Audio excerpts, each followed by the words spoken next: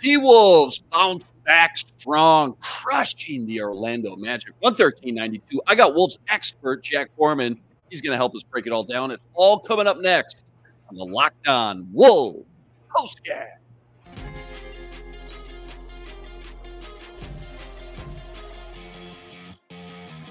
You are Locked On Wolves POSTCAST, part of Locked On Minnesota on the Locked On Podcast Network.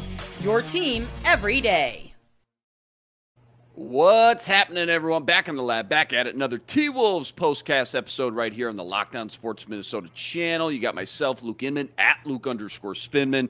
That's the man, Jack Borman. He's on Twitter, at JRBorman13. And the T-Wolves clobber the Magic tonight.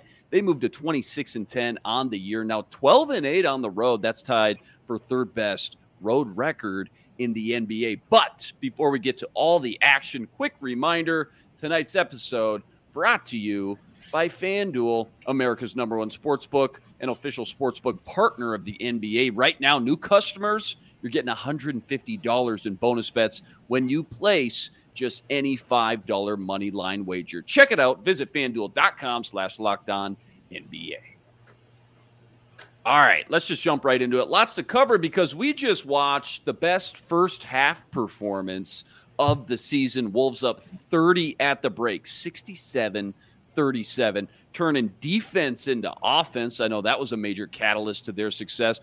Rudy and Cat, I mean, they absolutely dominant right out the gate. Rudy with 15 and 10. He puts up the double-double through 24 minutes of regulation. Towns, meanwhile, 23 points, 9 of 11 shooting, 4 for 4 from three, making it look easy. All while Ant, by the way, only played 8 minutes after picking up 3 early fouls. And Orlando, man, they just couldn't buy a bucket tonight. Wolves' lowest field goal percentage they've allowed this year, as the Magic shot 28% from the field from the first half. Let's just start with the first half of play because it was so dominant, so impressive for so many reasons. Your major headlines, your big takeaways, just to get things off. Yeah, obviously. I mean, you nailed the first two that I had with the Wolves. Did the best job they have all season of playing really big. I think just the way that Carl and Rudy imposed their physicality in the paint in the first half was incredible. I think that the Timberwolves, I believe, were 18 of 24 in the paint in the first half, and that was with Ant taking only one shot in the paint. He made it. But for the rest of the guys to be able to seek out the paint, both passing and cutting and off the drive was incredible. I believe Carl had 4 assists in the first half.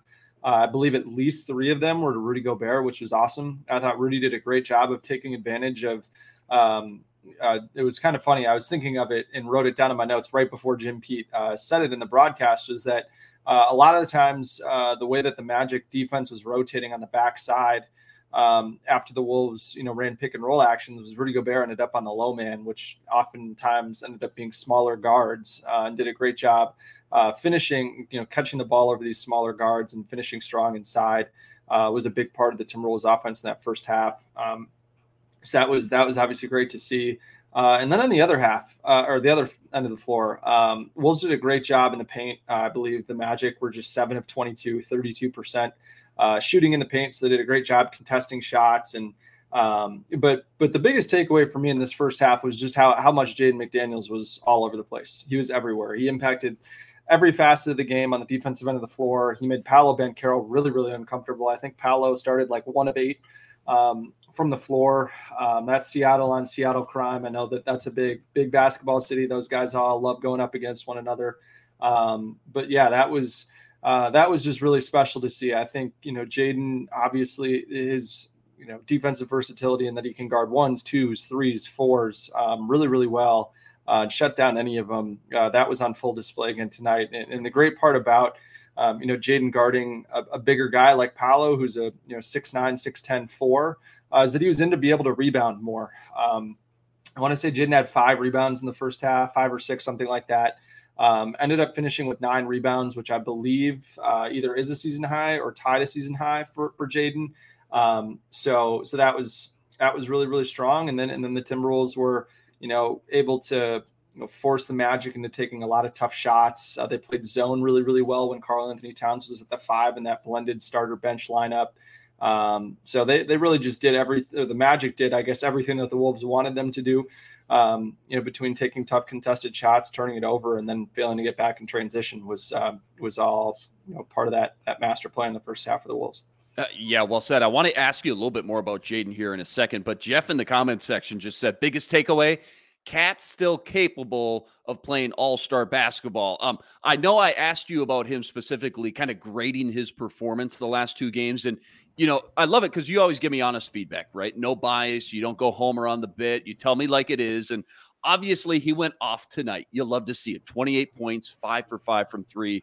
I think I'm most intrigued about him because the more I watch this team, the more it feels like, to me anyways, so much of their long-term success, potential run in the playoffs is really going to come down to which Cat you get. Like, for me, I just watch these games. You kind of know what you're going to get from Rudy and Conley, right? Ant, okay, he's still so young. You just know he's going to have some ups and downs, maybe some learning moments at times. But with Cat, now in year 8, if they're going to make a deep run this year, to me, it just feels like you're going to need him to be the guy we saw tonight more nights than not. Is that a fair assessment? Or what's your thoughts maybe on how big of a puzzle piece he is to their success? And I guess, how confident are you that we're going to get this type of Cat when it does matter the most?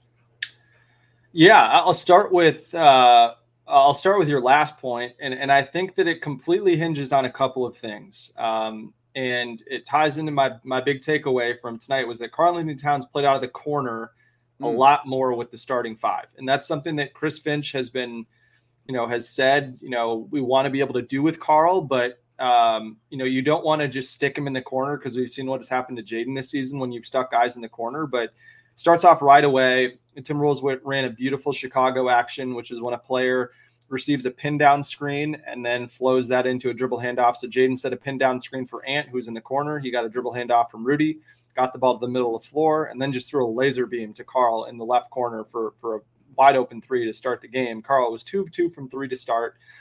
He plays so much better when his game starts with a 3-point shot. He was 2 of 2 to start, and everything flowed from there. His pump and go game is better when defenders are more worried about him shooting threes. The fact that he's made one already, they're going to close out harder to him. So that's the big thing for me. If Karl-Anthony Towns is willing to play out of the corner more when he's playing with the starting 5, I'm extremely confident that he'll be able to carry the success forward into the playoffs and be a really consistent performer for the Wolves in the playoffs. 3-point shooting isn't something that he's done a lot of from the corner. But the thing is the Timberwolves defense is just so much tougher to stop, and he gets in the way of, other actions, and Ant specifically, much less when he's in the corner out there. And the thing is Karl's going to be able to play all over the floor when he's that 5-man playing blended bench lineups, which is what you're going to see. Like, he's the featured go-to guy in those lineups when Ant is not on the floor. And the Wolves do that for a reason, so that Karl can kind of showcase everything he's got and really put a bind on the defense. But the biggest thing for Karl is he's got to be able to beat single coverage, whether that's in the post, on the wing, in the corner, atop the key, whatever it may be, because defenses in the playoffs are going to load up to Ant. They're going to show 2 to the ball like they did at the end of that Dallas game. We talked about that. And that's another reason why Karl being in the corner can be a good thing, right? Rudy's already taken up enough space as it is when teams are trapping Ant or showing too high. And if he's just sitting down in that corner, there's going to be a lot more room for everyone else to operate. So I hope that answered your question. I kind of got off there a little bit, but no, definitely. That helps me understand his role. And obviously, I get how important he is to the whole thing. And look, kind of echoing you, like when he's playing strong ball, when he's playing great defense, when he's active offensively, when he's kind of diversifying his game up with the 3-point shots that you saw tonight, 5 for 5, and the post-up opportunities down in the paint, all those things he can do. And then on top of that, maybe most importantly, I see it now watching so many of these games on a night in, night basis when he's sharing the ball, when he doesn't get that tunnel vision, when he buys into the team basketball, he's not playing the hero ball, all that stuff. From everything I've watched, that's truly when this team is at its best and looks like a potential, I don't want to say championship team quite yet, but you know what I mean? They look like they're at their peak. They're at their best. That's just my 2 cents. And I just hope this is the year he can be the guy we need him to be in those tough playoff games when the lights are the brightest. Because, go ahead. Well, I was going to say, and to Carl's credit, I mean, it was a tale of two halves of the series against Denver last year. Like That's true. That's a great point. In the second half of the playoff series last year against Denver, I mean, Carl was awesome in the second half of that series, and it was a huge reason why the Wolves, kind of punched above their weight class a little bit with how shorthanded they were, and it kind of was a perfect, vision, I guess, of what this Timberwolves team can look like when Ant and Carl both have it rolling in the playoffs. So I think. It's twofold, really. It's Chris Finch, coming up with enough plays to really kind of weaponize Carl when he's out there with the starters, but it's also on Carl to be willing to, take a back seat to a certain degree, because I'm sure he views playing in the corner as a back seat a little bit. For him to just kind of get into the flow, get in the rhythm of the game, help everyone else get going, and then, when he's out there as the 5-man in those blended lineups, he can really just put his foot on the gas and floor it, and that's exactly what happened tonight. Yeah, phenomenal night tonight by Cat, and again, you just hope it continues to carry over through the regular season and into the playoffs. You touched on it, but Jaden McDaniels, 1 for 10 Sunday versus the Mavs. Boy, he really bounced back. His defense on Banchero really helped kind of dictate what the Wolves were able to do on both ends of the court, didn't it? And he seemed to kind of get that confidence. I think he started the game maybe 0 for 2, couple threes he threw up. 8 boards to go along with these 12 points, though. And again, I think the defense is really where he shined tonight. I know you kind of touched on the broad overview of J-Mac, but how important was it for him to get a little confidence back shooting the ball as well? Yeah, we talked about that after the Dallas loss. Like, did you think any of his shots were going in that game? Just the way he shot it? Like, no, not really. No, none of them really looked like close. None of them looked confident, right? And tonight, I think, he really got after in the defensive end and just played with such a positive, infectious energy that I think all of his shots looked much better to me tonight, where he's stepping into it much more confidently, wasn't really thinking about it. And then the great part about, the way that he played defense was it had the magic in such a deep hole, pretty much almost like single-handedly what he was able to do to just completely turn off Banchero. And, make it tough on the rest of the defense, that then they were up 30 at halftime. So then in the second half, he was really able to play into more of a rhythm, and they gave him the ball a lot more to try to help him find a rhythm offensively. And that's a great credit to his teammates, right? His teammates knew that, he really came into tonight evidently wanting to turn the page from that Dallas loss and play much better and be a reason why they won this game, rather than a key reason why they lost. And that's exactly what happened. They all gave him the ball a lot more to try to put it on the deck and drive. He had 11 points in the second half. I don't think he missed a shot in the second half, and just showcased more of what he's able to do. And you'd hope that, that's the reason why he stayed out on the floor, played 35 minutes in this blowout win. And that was because they want to try to help him, regain some confidence, find some rhythm on the offensive end of the floor, and hope that can carry over against a team like Boston, who's going to, do a good job of taking away your first option, your second option, and force, the third, fourth, fifth, and sixth guys to beat them. And so we'll see if he can carry it over, but really, really encouraging offensive game from him. And then again, just to drive it home, the 9 rebounds was really, really impactful. Even though Orlando, 16 offensive rebounds, 12 second chance points, I still think that number would have been a lot higher if Jaden McDaniels, wasn't in there as another 7-foot guy to help the Timberwolves rebound. Yeah. Team best plus minus tonight, plus That's 33. Right. Love to see it. Absolutely love to see it. All right. More deep dive from this one right after a quick word from BetterHelp.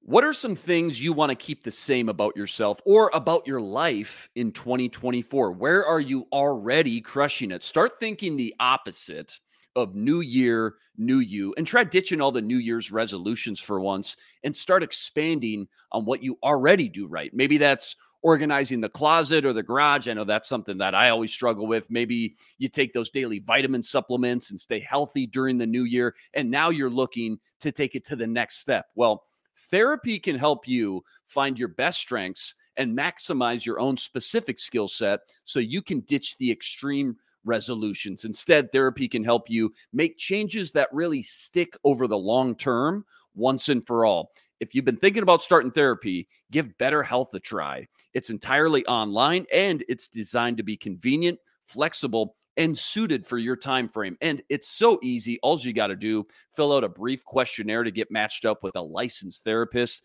and you can switch therapists at any time at no additional charge. It's time to start celebrating the progress you've already made. Visit BetterHelp.com/LockedOnNBA to get 10% off your first month. That's BetterHelp, HELP.com/LockedOnNBA. All right, let's pick back up here. If you haven't checked it out already, the new episode of Locked On Wolves with Ben Beacon, I thought it was really interesting to hear him talk about kind of all the backlash, the Debbie Downers, the media really kind of pouring it on after the Wolves lost 3 of their last 4. And I think he did a really great job of maybe talking some people off the ledge, so to speak, and put things into perspective. And that's the fact that even though this team, they hit a mini speed bump this last, 9-10 days, week and a half. The sky isn't falling. And I think it was a great reminder that even the best teams in the league, I mean, they're going to lose 25 games, right? Unless you're the Warriors or the Bulls during those, historic seasons, you're losing 25 or more. That's just how it works. So I know it's always easy to feel good now after a game like tonight that we just watched, but I don't know, just in the broad overview, help me assess just how good this team has been and how sustainable this success can be over the course of the rest of the season. Yeah, I think there's kind of different areas that you want to look at. Like, what are they really good at? What can sustain? What maybe will wax and wane a little bit? And then, what is likely to still be a problem? I think they're, the 2 biggest things for the Timberwolves that I think are the most sustainable, is their number 1 defense in the paint, especially. They've done an excellent job of making it tough for opponents to get into the paint and score. They have one of the best rim protectors in the history of basketball. They have some really strong perimeter defenders that make it tough for opposing defense or opposing ball handlers to get into the paint. And they do a really good job of using their length to contest shots. And they do an awesome job of forcing opponents to take mid-range shots and make it difficult for opponents to make those mid-range shots. I believe looking at tonight, even in the mid-range, I want to say they held them to I'm trying to find the number here. Yeah, 5 of 21, 24% in that 4 to 14 feet range. So that's something that's going to continue, I think, to be really successful for the Timberwolves. The one thing that may change is their 3-point defense has been up there with the best of them. So on that Dallas game, they would have lost by a lot more if they, had made more of those open threes. The Timberwolves have been up near the top of the league in terms of defense on wide open threes, like their opponents shooting the lowest percentage. So that may change a little bit. But overall, I think their number 1 defense will continue to sustain.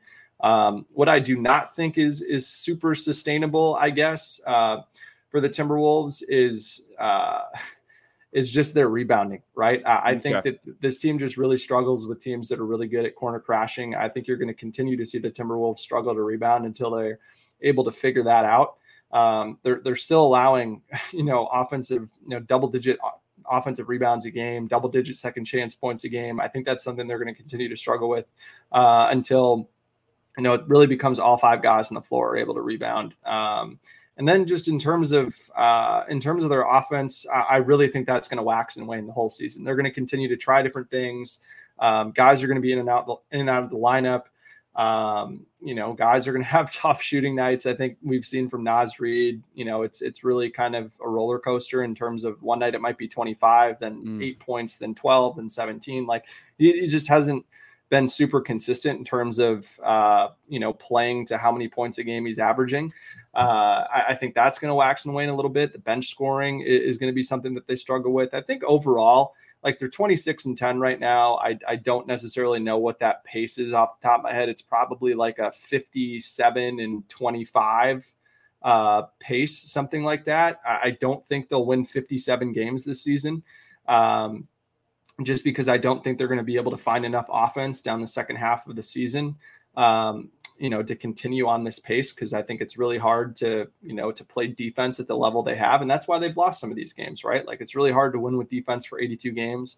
I think for the Timberwolves to continue this pace, it's going to be on, can they find enough offense on nights where their defense isn't great? And that's my biggest question for the Timberwolves right now is that they've really struggled to win games on nights when their defense hasn't been awesome. And when you get into shootouts, it's really hard for this team to generate enough offense to win. And obviously, the one thing that we don't know is obviously being the number one team in the West. The Timberwolves are going to be a player in the buyout market. That's something that has, I know Timberwolves fans are not used to hearing, but they have a really, really well-liked lead executive, really, really well-liked number one player in Anthony Edwards. That's going to attract guys in the buyout market. And then I do think that the Timberwolves are going to make a trade or two trades at the trade deadline, or I should say a move or two moves when you factor in trades and buyout guys. So it's hard. So maybe they're able to address some of those things that I threw a little bit of cold water on offensively, but and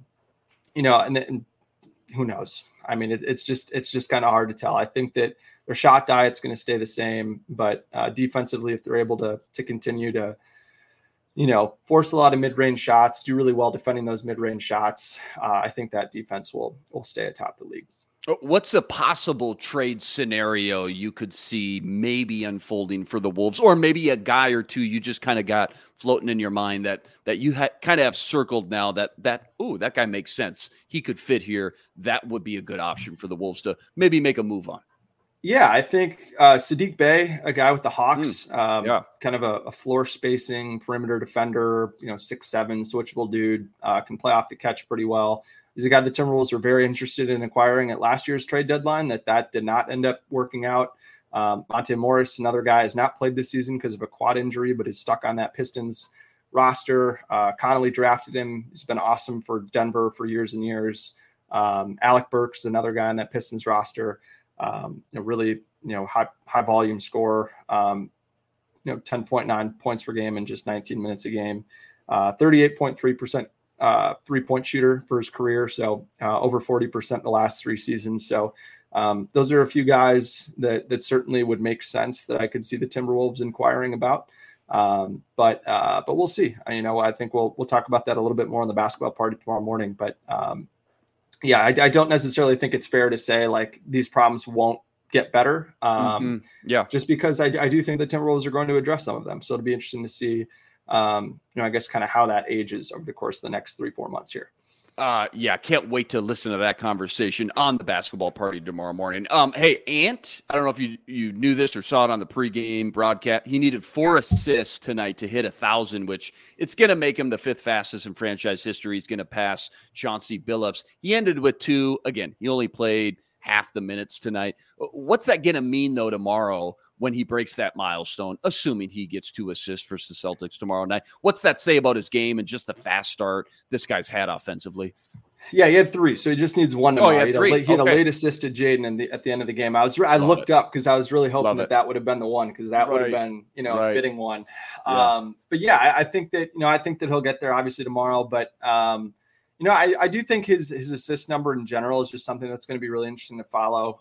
Dan Moore put out a really interesting quote from Chris Finch pregame tonight, talking about this, about kind of how do you mix, I guess, some of Ant's aggressiveness as a scorer with also the fact that he probably should be recording more assists, should be getting his teammates more involved. And Chris Finch made a great point, said, hey, like aggressiveness doesn't just mean scoring. Like you can be really aggressive, to seek out spots on the floor that you can get to with the intent to play make for others. And so that's something that I think, we'll see a renewed effort of tomorrow, especially against a Celtics defense that has, a lot of length, a lot of really strong defenders, especially in the perimeter. I know that Drew Holiday and Kristaps Porzingis, their 2 best defenders, are both questionable for tomorrow's game and sound, pretty questionable from what I've read. So we'll see if they play, but Ant's going to see a lot of action on the ball, and so he's going to have to get off of it. And I think if he is able to get off of the ball early, or at least get past the first defender there, and then kind of have a 5-on-4 situation on the backside, I think that he'll be able to make some of those skip passes that we've been seeing and get there. But I think tomorrow will be an interesting playmaking game for Ant for sure. Love it. All right, couple quickies to close before we wrap up. But first, a quick word from FanDuel. Quick reminder, tonight's episode brought to you by FanDuel. Right now, new customers, you're getting $150 in bonus bets when you place just a $5 money line wager. $150 in bonus bets when you throw down just $5 on any money line wager. And you don't even have to win. Used to be you had to win. Now, you just throw down $5 Either way, that $150 in bonus bets is yours. If you've been thinking about joining FanDuel, no better time to get in on all the action. The app, so easy to use, and they got everything you need. Money lines, parlays, prop bets, you name it, they got it. FanDuel's got everything you need to bet on the entire NBA season, and it's by far the easiest and simplest betting app to use. Go check it out for yourself. Visit FanDuel.com/lockedon. That's FanDuel.com/lockedon today. America's #1 sportsbook. FanDuel, official partner of the NBA. I say this a lot. Quick 60 seconds on this. Quick 60. I mean it this time. 60 seconds on the Magic. Because I know you can say this for a lot of teams, but when they get fully healthy, they're going to be a problem for some people, right? I mean, not a team. I get it that you plan on seeing a ton every year, but just your quick scouting report on them. I'm just curious after what I saw tonight. You can kind of see some raw talent there that just needs to be molded once they do get healthy. Yeah, I mean, they're missing their best offensive player, in my opinion, in Franz Wagner. He's kind of the engine of everything that they do offensively. He's a great playmaker. It's 6'8", it's got a lot of size, can switch multiple positions defensively. This is a defensive team, in my mind. They've got a lot of length, a lot of just dudes that have the dog in them, like Jalen Suggs and Wagner. And Wendell Carter's an awesome defensive center that they have, too. Have just some fun kind of Swiss Army guards that can do a lot of different things, can play on the ball, off the ball, can all defend. The biggest issue for them is just they don't have a lot of spacing offensively. And so I think the more that they're able to surround Paolo Banchero and Franz Wagner with some more spacing, and Jalen Suggs too, for that matter, I think the better they'll be. I think, they've been looking for more of a true point guard since they don't necessarily have it. They have kind of a lot of combo guards. They might be a team that could be interested in adding that in the offseason. But really, really deep team, have a lot of guys that can contribute. It's just a matter of creating more space for their stars to work. But the infrastructure is there. They've got a great head coach in Jamal Mosley that they really like, and have a lot of young guys that they're playing well and really improving year over year, which is something that you obviously want to see. If you're in the front office or coaching staff from your guys. Yeah, interesting team to follow over the next 2-3 years or so, I'd say. Last one, how good was that Cat dunk in the second quarter? Does that make the top 5 for him all time? Top 10? Best of the season? Quick thoughts about that one, man, because that rocked me. I definitely think it makes the top 5 in his career. I think it does too, because I think if you mic's off, cameras off, you ask Karl Anthony Towns who are 5 guys in the league that you want to have a poster dunk on. I think Mo Wagner would be on that list because of how much he's gotten under Karl's skin over the years. He had a poster dunk on Mo Wagner a few years ago, and got the ball to the basket while Mo was still on the ground and set it down, kind of stuck it in his chest while he was on the ground, which I thought was great. Yeah. But the Timberwolves bench reaction to that dunk was incredible. So good. The pointing at him was awesome. And then Rudy Gobert, 2 poster dunks for Big Rudy. Phenomenal. That was fun. So it was just great to see the Timberwolves bigs really, really playing big and getting nasty and throwing it down on some guys. I think they're pretty happy to get posters on. Yeah, well done tonight. As always, Wolves win it 113-92. They fly straight to Boston tonight. Tip off tomorrow, 6 p.m. Central Standard Time. Yeah, go ahead. And one thing on that, too, there's some nasty weather down there in Central Florida tonight. There was a tornado warning during the game. Oh, boy.